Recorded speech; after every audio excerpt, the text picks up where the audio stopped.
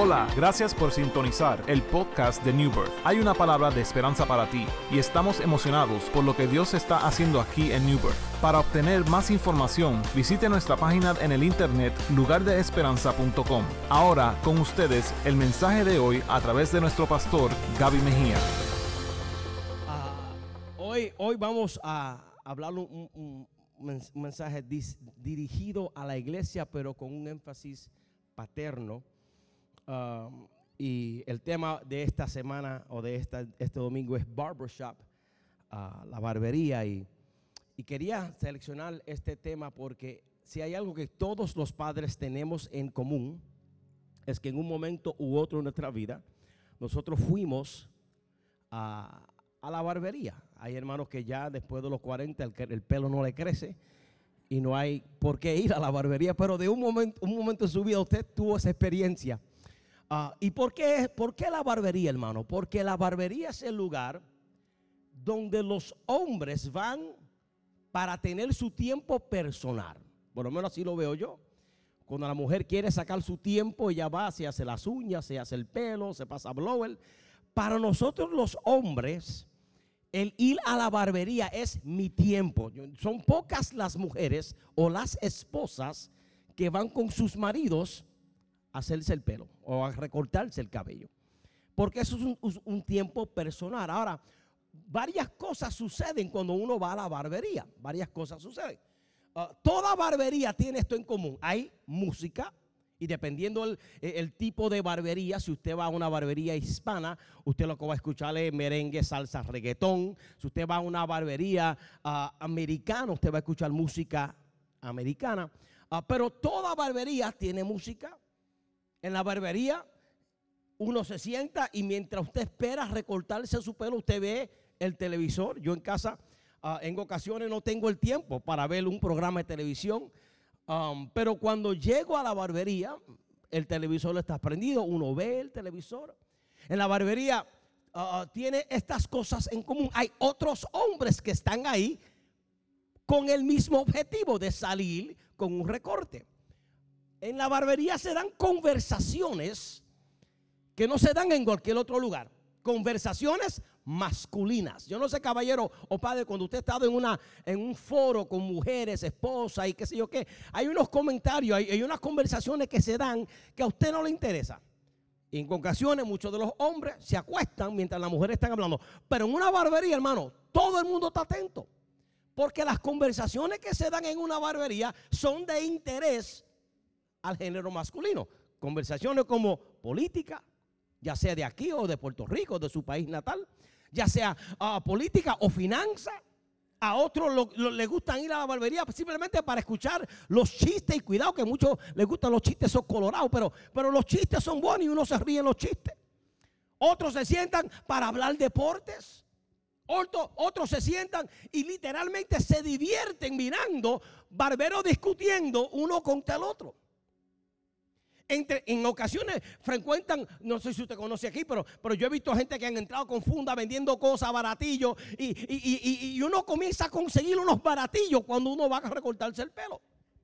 Y estas son dinámicas que pasa cuando uno va a la barbería. Ahora, todo eso sucede, pero la razón primordial por la cual nosotros vamos a la barbería es para recortarnos, para afeitarnos, para vernos bien. Y eso es lo que vamos a hacer. Pero en el interín suceden todas estas cosas de entretenimiento en lo que uno va y tiene su experiencia de recorte. Ahora, yo le confieso, hermano, y no se ofendan las mujeres que cortan pelo, pero un barbero sabe recortar cabello de hombre. ¿Ok? Hay una gran diferencia entre un barbero y un estilista. Una gran diferencia. Yo me acuerdo cuando pequeño, mi primera experiencia, recorte de pelo, no fue con un barbero, fue con un estilista, una mujer dominicana en la 183 y Girón Avenue. Me acuerdo. En aquel entonces yo tenía mucho pelo, yo me hacía blower, hermano. Si usted no lo cree, yo me pasaba blower. ¿Ok? Y Petri es testigo, yo me pasaba blower. ¿Qué usted ve?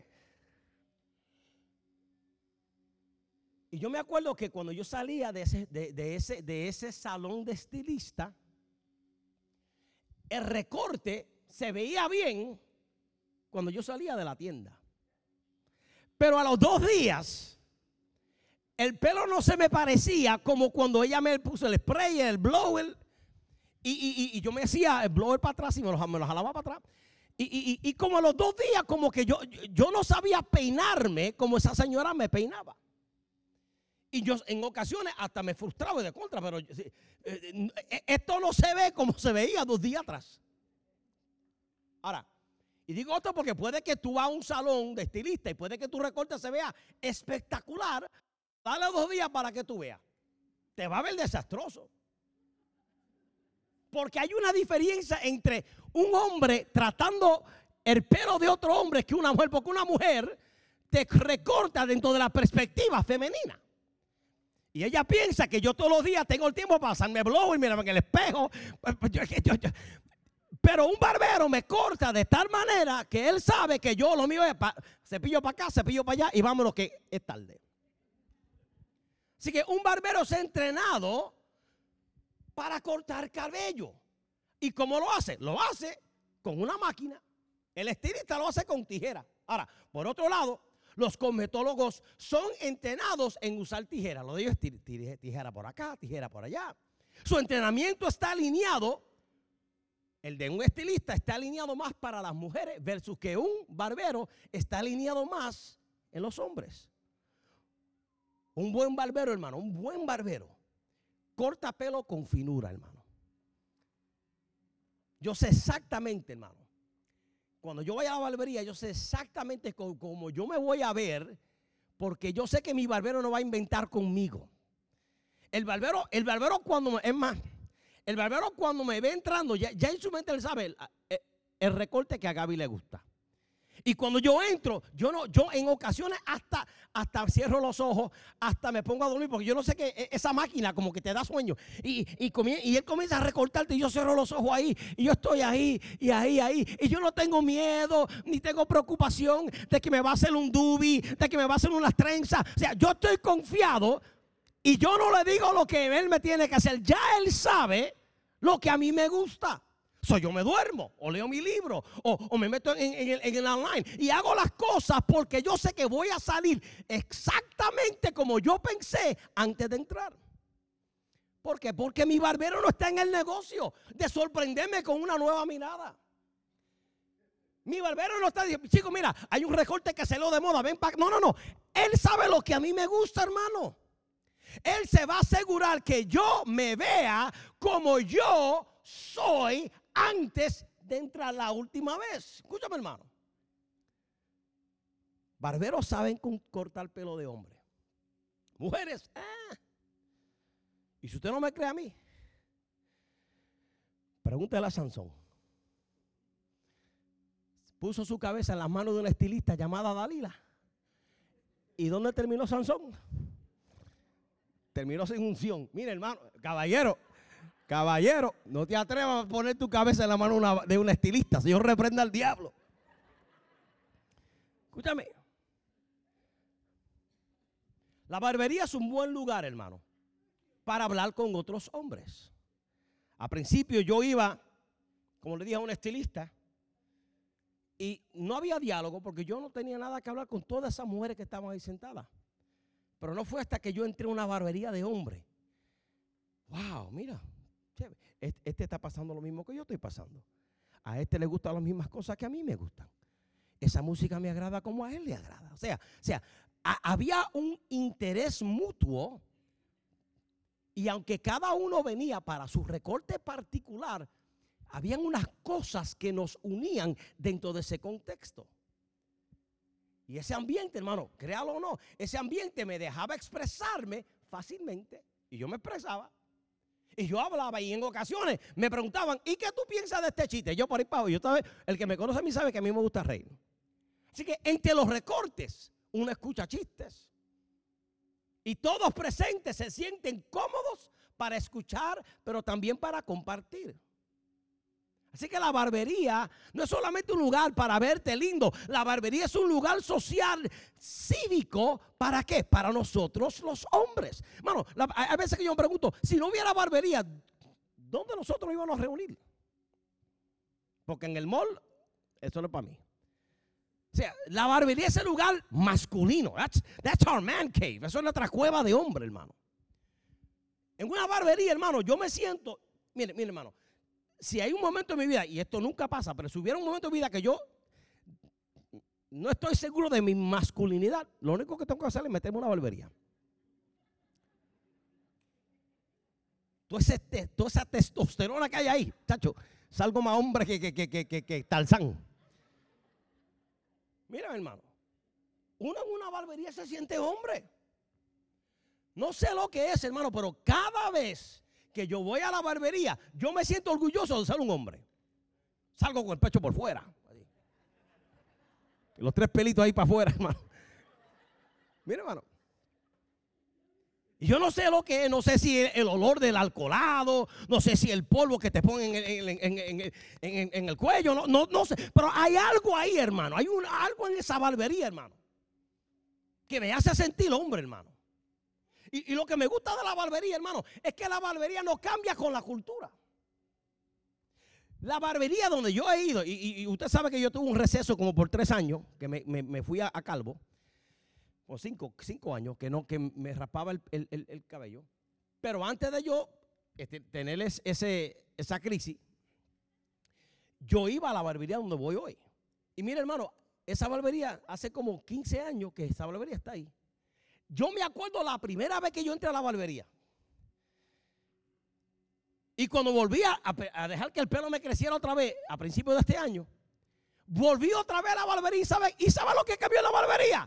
Nada. La misma silla, el mismo televisor, la misma bocina, la misma escoba que limpian el piso, la misma pintura. O sea, nadie, y aunque la cultura ha cambiado mire que la cultura ha cambiado en 15 años, pero en la barbería es lo mismo. Lo mismo, el mismo ambiente, la cultura no cambia. Mi barbería se ve idénticamente como cuando fui a ella casi 10 años, hermano. ¿Y qué eso me habla a mí, hermano? Porque estoy hablando barbería, pero con un mensaje a los padres. La consistencia de una barbería me da a mí la aseguranza de que cuando yo me siente en esa silla, el barbero no va a inventar conmigo. Porque lo de él es consistencia. Lo de él es lo mismo. Lo de él es lo mismo, hermano. Hace como 3 meses atrás, yo fui a Nueva York con mi esposa a ver a mi suegra. Y el pelo lo tenía un poquito alto. Fui a la barbería donde me cortaba en Nueva York. Y cuando voy a la barbería, hermano, el mismo barbero está ahí. La misma silla están ahí.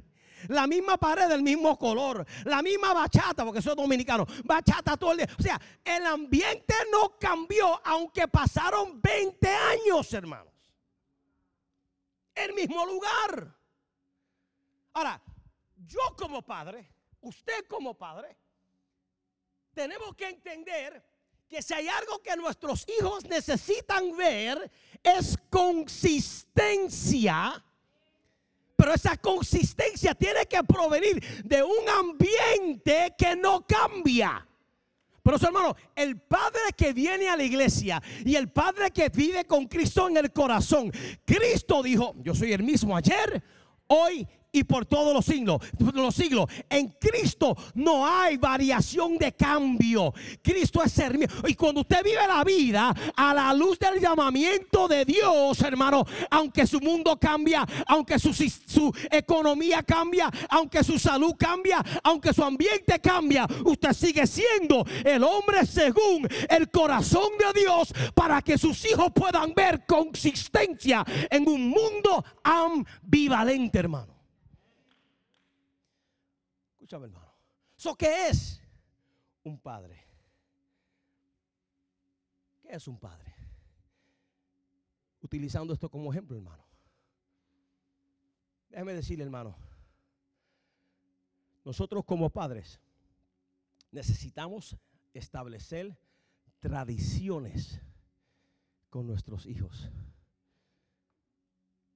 necesitamos establecer tradiciones con nuestros hijos. Así como una barbería. Usted va y usted ve que las cosas no cambian. Usted tiene que establecer tradiciones con sus hijos. Que cada X tiempo, mire hermano, yo los domingos tenemos una tradición. Todos los domingos yo ceno con mi familia. En la semana yo no los veo. John está por allá, Jonathan está trabajando, Gabriela está con su marido por allá. Pero sagrado, todos los domingos después del segundo culto, cenamos juntos en casa. Eso es tradición. Eso es importante. Y tenemos que establecer estas cosas. ¿Sabe por qué? Porque nosotros como padres somos los que establecemos tradiciones, culturas cristocéntricas que nuestros hijos, cuando tengan sus hijos, recordarán la experiencia que tuvieron con nosotros cuando estábamos en casa. Pero sí, la única experiencia que ellos tienen de nosotros es otra cosa, hermano. Llámese ausencia, llámese falta de amor. Si lo que ellos tienen es otra cosa, eso es lo que ellos van a perpetuar, hermanos. Así que un buen lugar para fomentar este tipo de cosas, hermano, pues fíjense, hermano, es el hogar. Y utilizando la barbería como contexto, hermano. Yo me acuerdo. Mi primera experiencia en una barbería no fue con papi. Yo fui solo, me acuerdo. Y como fui solo, fui a una estilista y yo se le conté el bochinche. No recuerdo mi primera experiencia. Mi primera experiencia, perdón, no fue con mi papá. Pero sí recuerdo las otras ocasiones. Y digo esto para decir lo siguiente, hermano. Si usted tiene lucha y está luchando con establecer relación con sus hijos, padres, déjeme recomendarle, si tiene hijos varones, que un buen lugar para establecer tradición y relación es una barbería. Se lo digo, hermano. Nosotros los hombres necesitamos tradiciones que fomenten la unión. Mira, ahora por mí para que yo haga un milagro. Si usted hubiera incluido a Cristo primero, usted sabe cuántos dolores de cabeza usted se hubiera evitado. Si usted consultara con Dios primero, si usted buscara al reino de los cielos primero, si usted se mantuviera en relación con Cristo primero, porque el que tiene a Cristo primero, el que busca primero el reino de Dios y escucha lo que el cielo le quiere decir y sigue el propósito de Dios, hermano, las decisiones que usted toma honrarán a Dios a la altura de su decisión de escogerlo a él primero, hermano. Ahora, si usted no tiene una relación correcta con Dios, es inútil pensar que usted puede relacionarse apropiadamente con los demás. Es inútil. Pero si usted incluye a Dios, usted entonces vivirá la vida dentro de la plenitud del llamamiento de Dios. Si usted vive la vida huyéndole a Dios, usted nunca tendrá paz. Pero es un padre piadoso, ama a Dios. Padre, ama a Dios. Ama a Dios. Enamórate de Dios. Que tus hijos aprendan a amar a Dios a la medida con que ellos te ven a ti amando a Dios. Ama a Dios. Papi nunca me dijo, mira, así es que se habla con Dios. Mira, híncate, dóblate, di Padre nuestro. Nunca papi me dijo cómo hacerlo. Aprendí a hacerlo porque él lo hacía. Aprendí a orar porque él oraba. Aprendí a vivir en santidad porque lo miraba a él en santidad. Aprendí unas cosas, hermano, porque cuando usted se da la tarea de ser el primero, hermano, en su casa, padre, el primero que honre a Dios por sobre todas las cosas, aunque usted no lo piense, sus hijos lo están mirando. Están mirando, hermano. Así que un buen padre piadoso ama a Dios. Número 2, un padre piadoso ama a sus hijos. Ama a sus hijos. Ahora, amar es mucho más que proveer cosas materiales. Eso es necesario, pero eso no es la totalidad del amor. Porque de tal manera amó Dios al mundo que hizo. Dio. O sea, el dar es necesario dentro de la expresión del amor. Pero el dar no es el todo, hermano. No pierde, hermano, la infancia de sus hijos Porque, hermano, no hay una segunda oportunidad en la infancia de sus hijos. El niño que tiene 3 años ahora no va a tener 3 años jamás otra vez en la historia de su vida. El niño de 7 años no va a cumplir 7 otra vez. El niño de 13 no va a cumplir. Si usted pierde su infancia, perdió su infancia. Pero eso, hermano, yo le estoy diciendo a usted, hermano, ame a sus hijos. Provéele todo lo que usted pueda. Pero ¿sabe qué? Dele un abrazo. Dele un, estoy orgulloso de ti. Dele un, ese es mi hijo en público. ¿Sabe lo que le dio a Jesús la pujanza de confrontar con el desierto 40 días, 40 años, 40 días, 40 noches? ¿Sabe qué fue? Que cuando fue a bautizarse en el río Jordán, los cielos se abrieron y el Padre de Jesús le dijo a todos los que estaban ahí: ese es mi hijo. Ese es mi hijo amado en el cual tengo contentamiento. Esa palabra de Dios a Cristo le dio la fuerza para entrar en el desierto, sabiendo que aunque venga contra mí el enemigo, no temeré mal alguno. Cuando un hijo tiene el apoyo de su padre, hermano. Escúchame, hermano. Ama a tus hijos. Ámalo como Dios nos ama a nosotros. No pierda su infancia, hermano. Ahora, es necesario dentro del amar, escuche esto, dentro del amar hay que disciplinar. Dentro del amar hay que corregir. Porque el hijo a quien Dios ama, castiga. Y yo no estoy diciendo ahora que vayan a Walmart a comprar correa y bate y balo. Yo no estoy diciendo eso, hermano. Corrección no tiene nada que ver con golpe. Corregir tiene que ver con instrucción, hermano. Cuando usted vaya a disciplinar a sus hijos, hágalo en amor. No lo haga, tú eres tan bruto. Pero ¿de dónde tú sacaste esa idiotez? Cuando usted vaya a corregir, hágalo en amor. Y mire, hermano, hay veces que nosotros amamos o expresamos amor más a animales que a seres humanos. El perrito que usted recién recibió se le hace orina en la esquina. Ay, qué cosa más linda. Ay, puchi, puchi. El nene que viene con notas mal a la escuela, usted le cae a palo y a correazo. Hay cosas que toleramos de animales que no toleramos de lo que nos ama, de lo que nosotros. Mira qué lindo se nos recorte.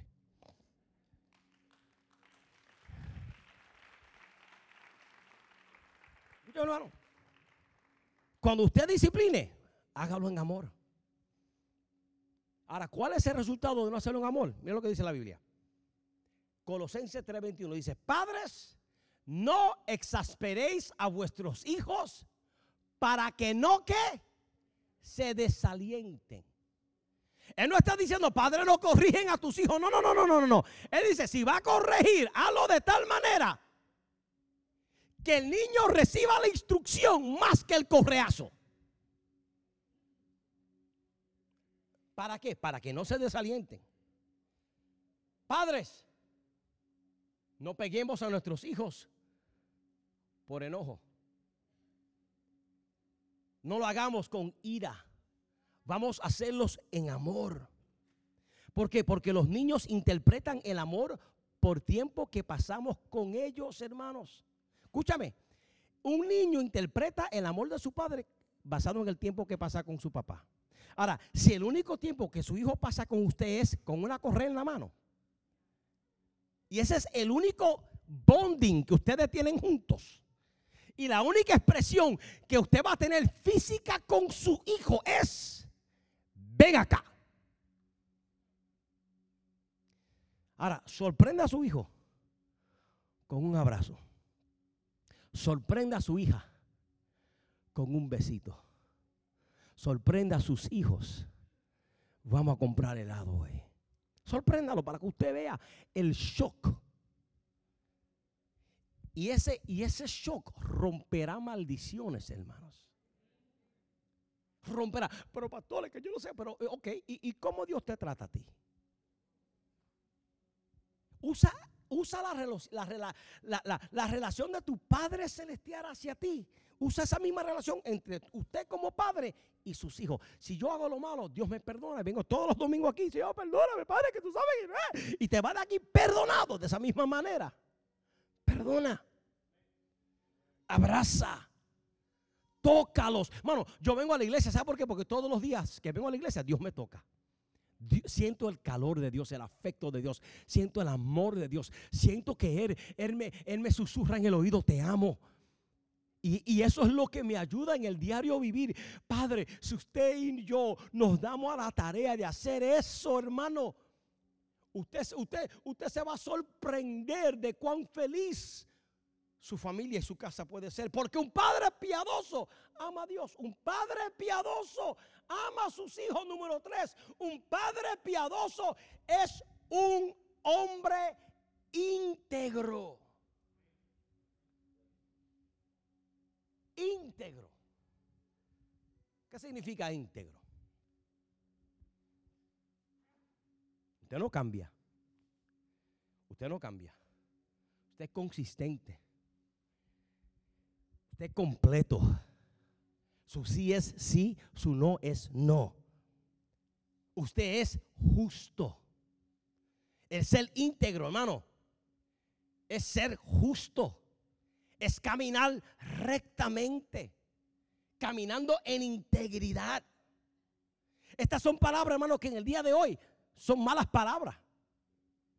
Estas palabras de ser justo, no. Te hicieron, dale para atrás. Te maldijeron, miren hermano. Petro y yo estábamos en Convoy of Hope, es una organización mundial que ayuda a gente en crisis. Y ellos nos invitaron para ir a un evento en Alaska. Llegamos ayer, como eso de, el viernes como a las 12 de la mañana. Ayer, a las 12 de la mañana llegamos.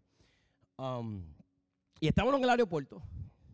Y yo estoy ahí, caminando con mi esposa. Y de repente viene un individuo y se me para frente. Estamos caminando yo en dirección de él, él en dirección mía. Y él no sé si yo estaba tratando de moverme para que él caminara y él, estábamos en esa, yo voy para acá, tú te vas para acá, y en una, me dio una insulta a ese hombre. Pero una insulta. Y hermano, yo nunca había sentido sangre calentarse como la sentí ayer. La sangre por dentro estaba como en una olla. Y Petri vio todo el escenario. Y el hombre, pero me ofendió en alta voz. Y mire, yo le voy a decir lo que yo hice en mi mente, le voy a decir lo que hice en el momento. En mi mente, lo que yo vi en mi mente fue, yo cargué a ese hombre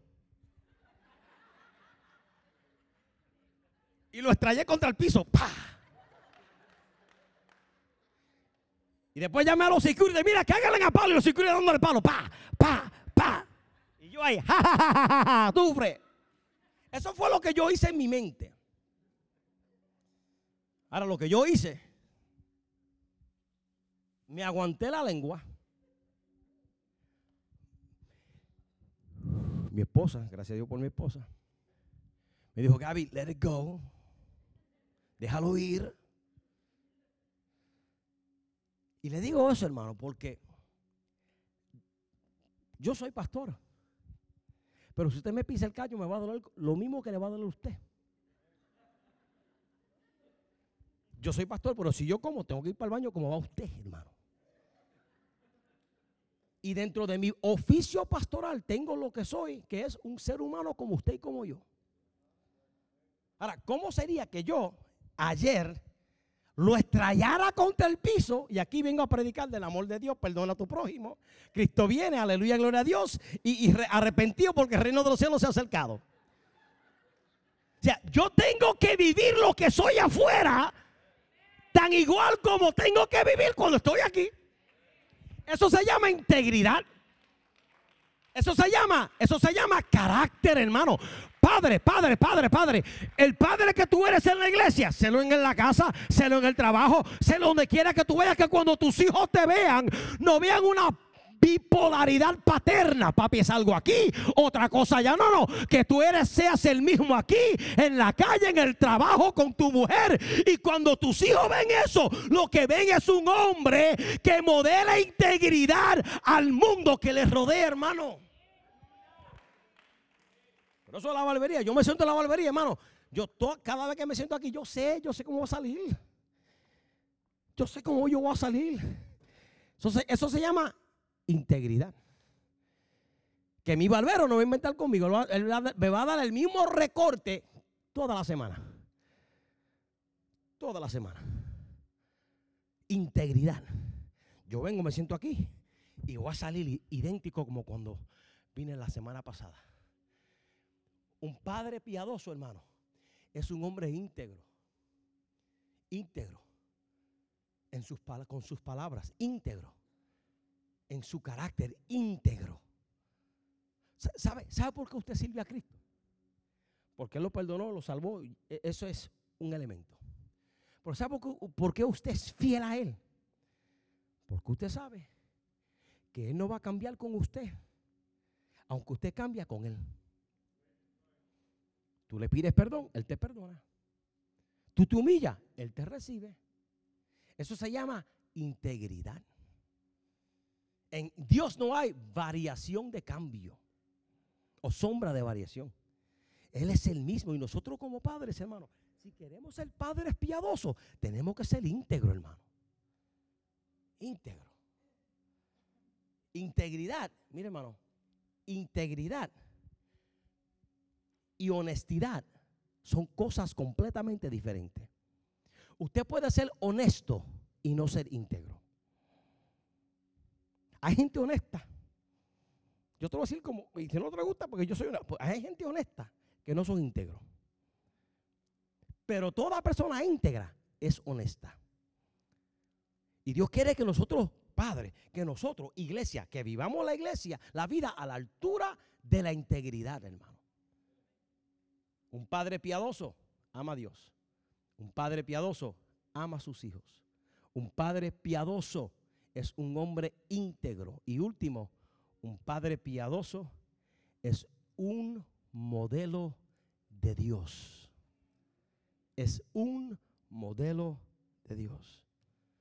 Lamentablemente, hermano, la imagen de un padre hoy en día no es buena.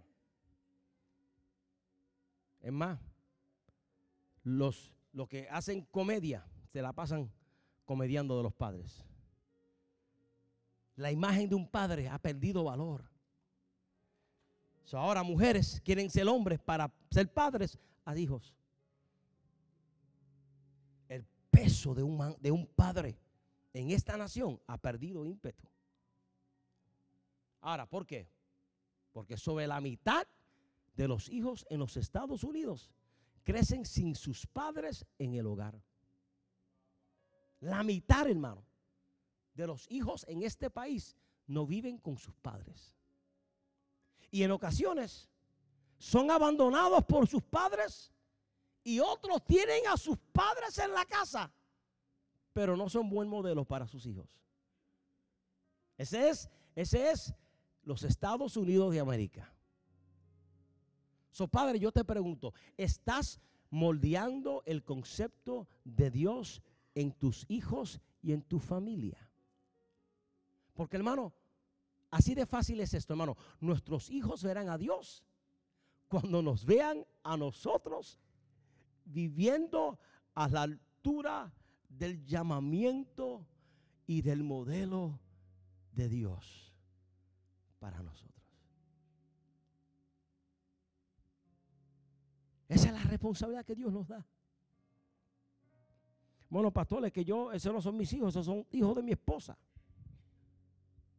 Esos no son mis hijos. Usted es padrastro, hermano. Y como padrastro usted debe ser piadoso de igual manera. Usted debe de amarlos a ellos de la misma manera. Imagínese, hermano. Imagínese. José no era el papá de Jesús, biológicamente hablando. Imagínate si José dice, no, tú no eres mío, vete para allá. Que te críe tu papá. Pero ¿cuál fue la gloria de José, el hombre José? Que no solamente recibe a María, pero también cría a Jesús. Le enseña cómo ser carpintero. ¿Cómo yo sé que José fue un buen padre? Porque Jesús fue carpintero. Le enseñó lo que sabía. No era mucho, no era arquitecto, no era millonario, no era propietario de banco, no. Él era un carpintero, pero enseñó a Jesús carpintería. Eso se llama, hermano, eso se llama ser un padre piadoso a hijos que quizás biológicamente no son míos, pero son míos emocionalmente. Y tengo la responsabilidad de amarlos. De amarlos. Hermano, no se confunda. Hoy nosotros decimos que somos hijos de Dios. Pero lea los evangelios. Lee. Como Pablo tiene ahora que defender a los gentiles porque los judíos decían, no, es que estos no son de la circuncisión. Nosotros éramos rechazados. Nosotros los gentiles no caíamos dentro del cuadro. ¿Y qué hace Pablo? Pablo nos explica el amor de Dios también para los judíos y para los gentiles, perdón. Y Dios nos trata, dice la Biblia, que somos herederos y coherederos. Y que fuimos, Romano, la Biblia dice que fuimos adoptados por el Padre.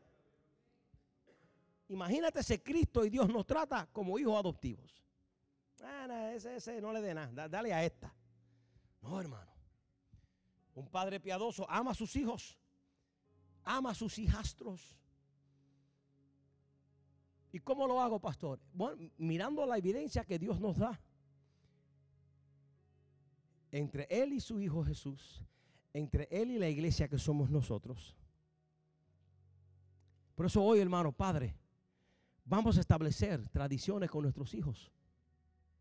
Vamos a establecer tradiciones. Traiga a su hijo en su casa, siéntalo en la falda y hable con él. Y cuéntele tus victorias, cuéntale tus derrotas, cuéntale tus fracasos. Dile que le amas. Después que el barbero termina conmigo, ¿sabe lo que hace el barbero? Él saca un espejo y me hace así. Pero ya yo ni miro al espejo, ya chicos, déjate para allá. Es que yo sé que yo me veo papi chulo, no tiene que me olvides eso. Yo sé que me veo bien, hermano. Porque puse mi cabeza en las manos de alguien que yo le doy confianza. Mire papá. Sus hijos quizás se han ido del hogar. O quizás sus hijos están a punto a irse del hogar. O quizás sus hijos todavía están en una edad donde todavía pueden estar en la casa por mucho tiempo más. Pero momentos como estos irán mucho más allá. Mira, hermano, yo no me acuerdo el primer juguete que papi me compró. Y mira que papi me compró mucho. Pero me acuerdo el primer abrazo que papi me dio. Yo no recuerdo la primera visita a McDonald's que papi me llevó. No recuerdo. Pero sí me recuerdo la primera vez que papi me dijo, Gaby, te amo. Las cosas vienen y van. Pero experiencias como estas. Siéntate aquí, mijo. Y yo te voy a ayudar a ser el hombre que Dios quiere que tú seas. Siéntate. Yo te voy a ayudar. Y sí, yo sé que tú no confías en mí, pero dame tiempo. La primera vez que yo fui a mi barbero, yo no confiaba en él. Pero él meticulosamente empezó a cortarme y hacer el cerquillo ahí, y ta. Y entre medio del merengue y todo el mundo chisteando, y él estaba enfocado en mi cabeza, ahí está.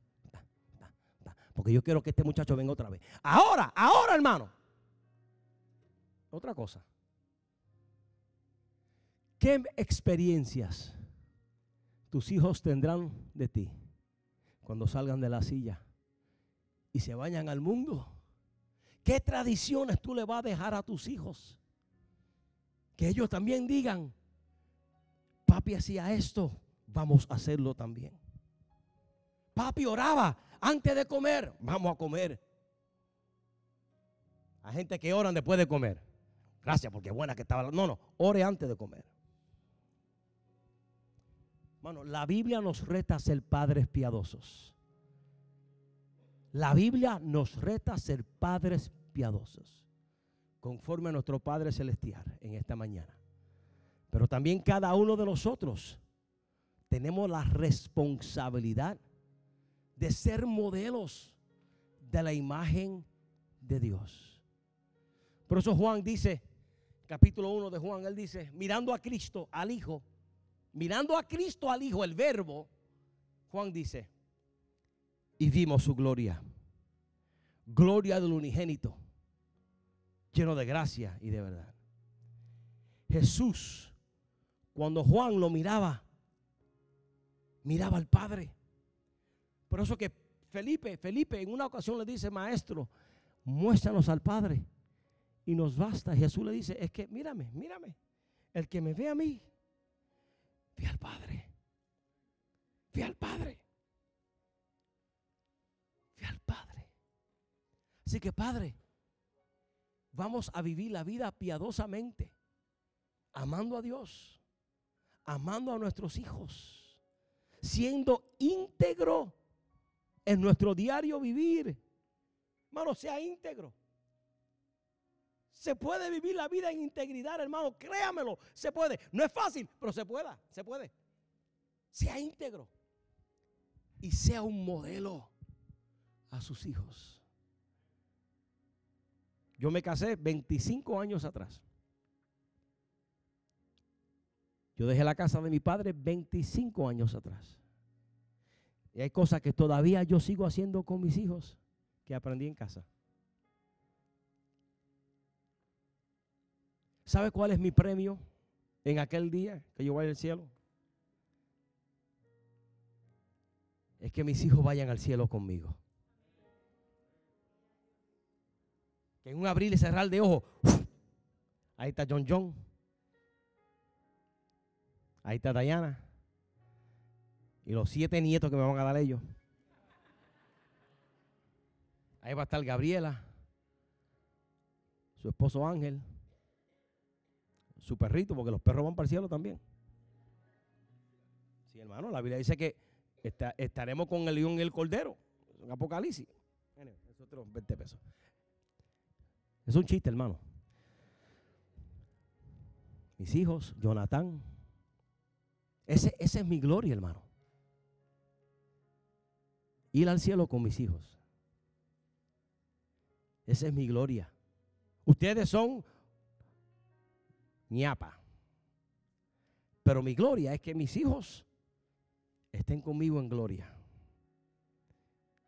Y mis hijos digan, papi, gracias por modelar a Cristo.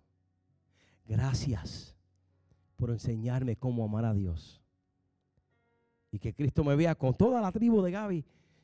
Y Cristo me diga, Gaby, buen siervo y fiel. En lo poco fuiste fiel. En lo mucho te pondré. We only get one time to do this. Solamente tenemos una oportunidad para ser papá. Después que usted se va, después que ellos se van, yo quiero vivir, hermano, hasta que Dios me diga. Hay gente que le tiene miedo a la muerte. Pero yo, Señor, cuando tú me quieras llevar, tú me llevas. Pero no me quiero ir sin antes que yo cumpla mi rol en la vida de mis hijos. Si Dios me dice, Gaby, mañana vámonos. Ya yo tengo una maleta empaquetada ya, yo estoy listo. Pero no me quiero ir fuera de tiempo, hermano. No me quiero ir hasta que mis hijos estén seguros del amor de su padre. Papá, busca a tus hijos. Búscalo. Búscalo. No, es que él se fue de la casa, que venga él. Bueno, léete Lucas 15. La historia del hijo pródigo. Quien fue a buscar al hijo fue el papá. Busca a tus hijos. Perdona a tus hijos. Reconcíliate con tus hijos. Porque al hacer eso, modelas a Cristo. Al hacer eso, amas como Cristo. Al hacer eso, eres hombre íntegro como Cristo. Ámalos. Perdónalos. Hijo, perdona a tu papá. Perdónalo. Estás arrastrando un odio, una herida que tu papá te hizo. Perdónalo. Perdónalo.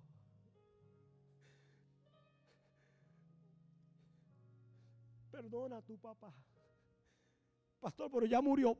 Vete a la tumba o escribe una carta. Pero perdónalo. Sánate. Porque una persona enferma no puede sanar a la otra. Sánate. Yo me acuerdo, y con esto cierro. Por años. Yo no escuchaba a mi papá decirme que me ama. Por años. Y no fue hasta que tuve 25, 26 años. En una pelea de argumentos que él y yo tuvimos.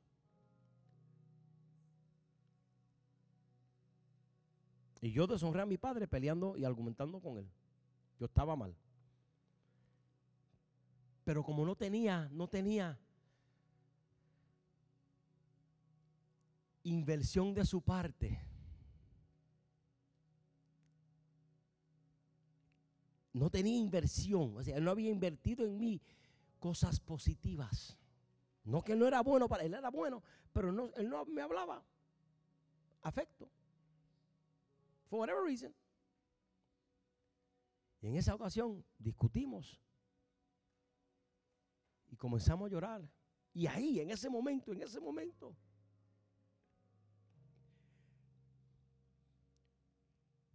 yo le dije, papi, ¿tú sabes por qué yo estoy enfogonado? Eso fue lo que le dije. Enfurecido contigo. Porque yo no recuerdo la última vez, 25 años. No recuerdo la última vez que tú me dijiste que me amabas. Papi rompe a llorar. Y ya no me está gritando, ahora está llorando. Y me dice, tú sabes que yo te amo. Pero tú nunca me lo dices. Nunca lo oigo. Y en la iglesia ama a todo el mundo. Pero tuvimos un momento de rompimiento, hermano, papi y yo. No en la iglesia, no en un culto, no en una vigilia, en la sala de la casa. Y ahí a los 25 años yo escuché otra vez a papi decirme, Gaby, te amo. Esas palabras transformaron mi corazón. Él no tuvo que comprarme un carro de año, no tuvo que darme $1,000,000. 3 palabras. Gaby, te amo. Cambiaron el destino de mi vida. Así que papá, si tu papá no está ahí.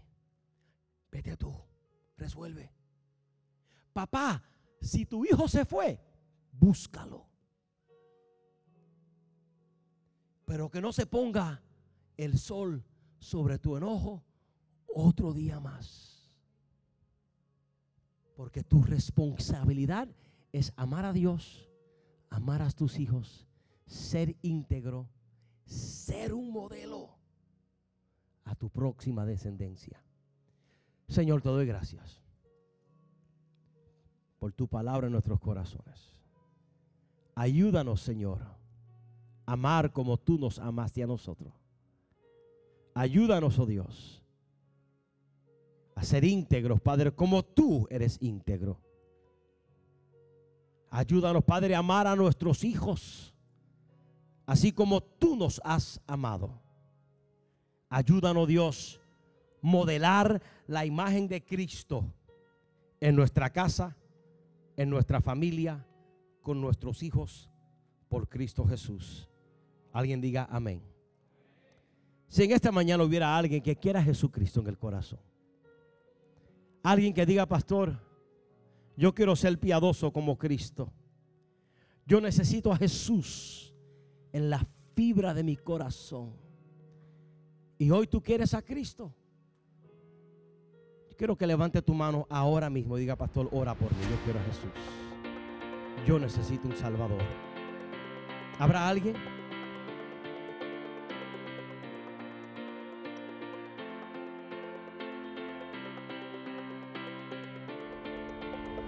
Esperamos que este mensaje te haya inspirado. Como Lugar de Esperanza, nuestra iglesia está comprometida a alcanzar a nuestra comunidad. Si deseas más información sobre New Birth, visita nuestra página en el internet lugardeesperanza.com.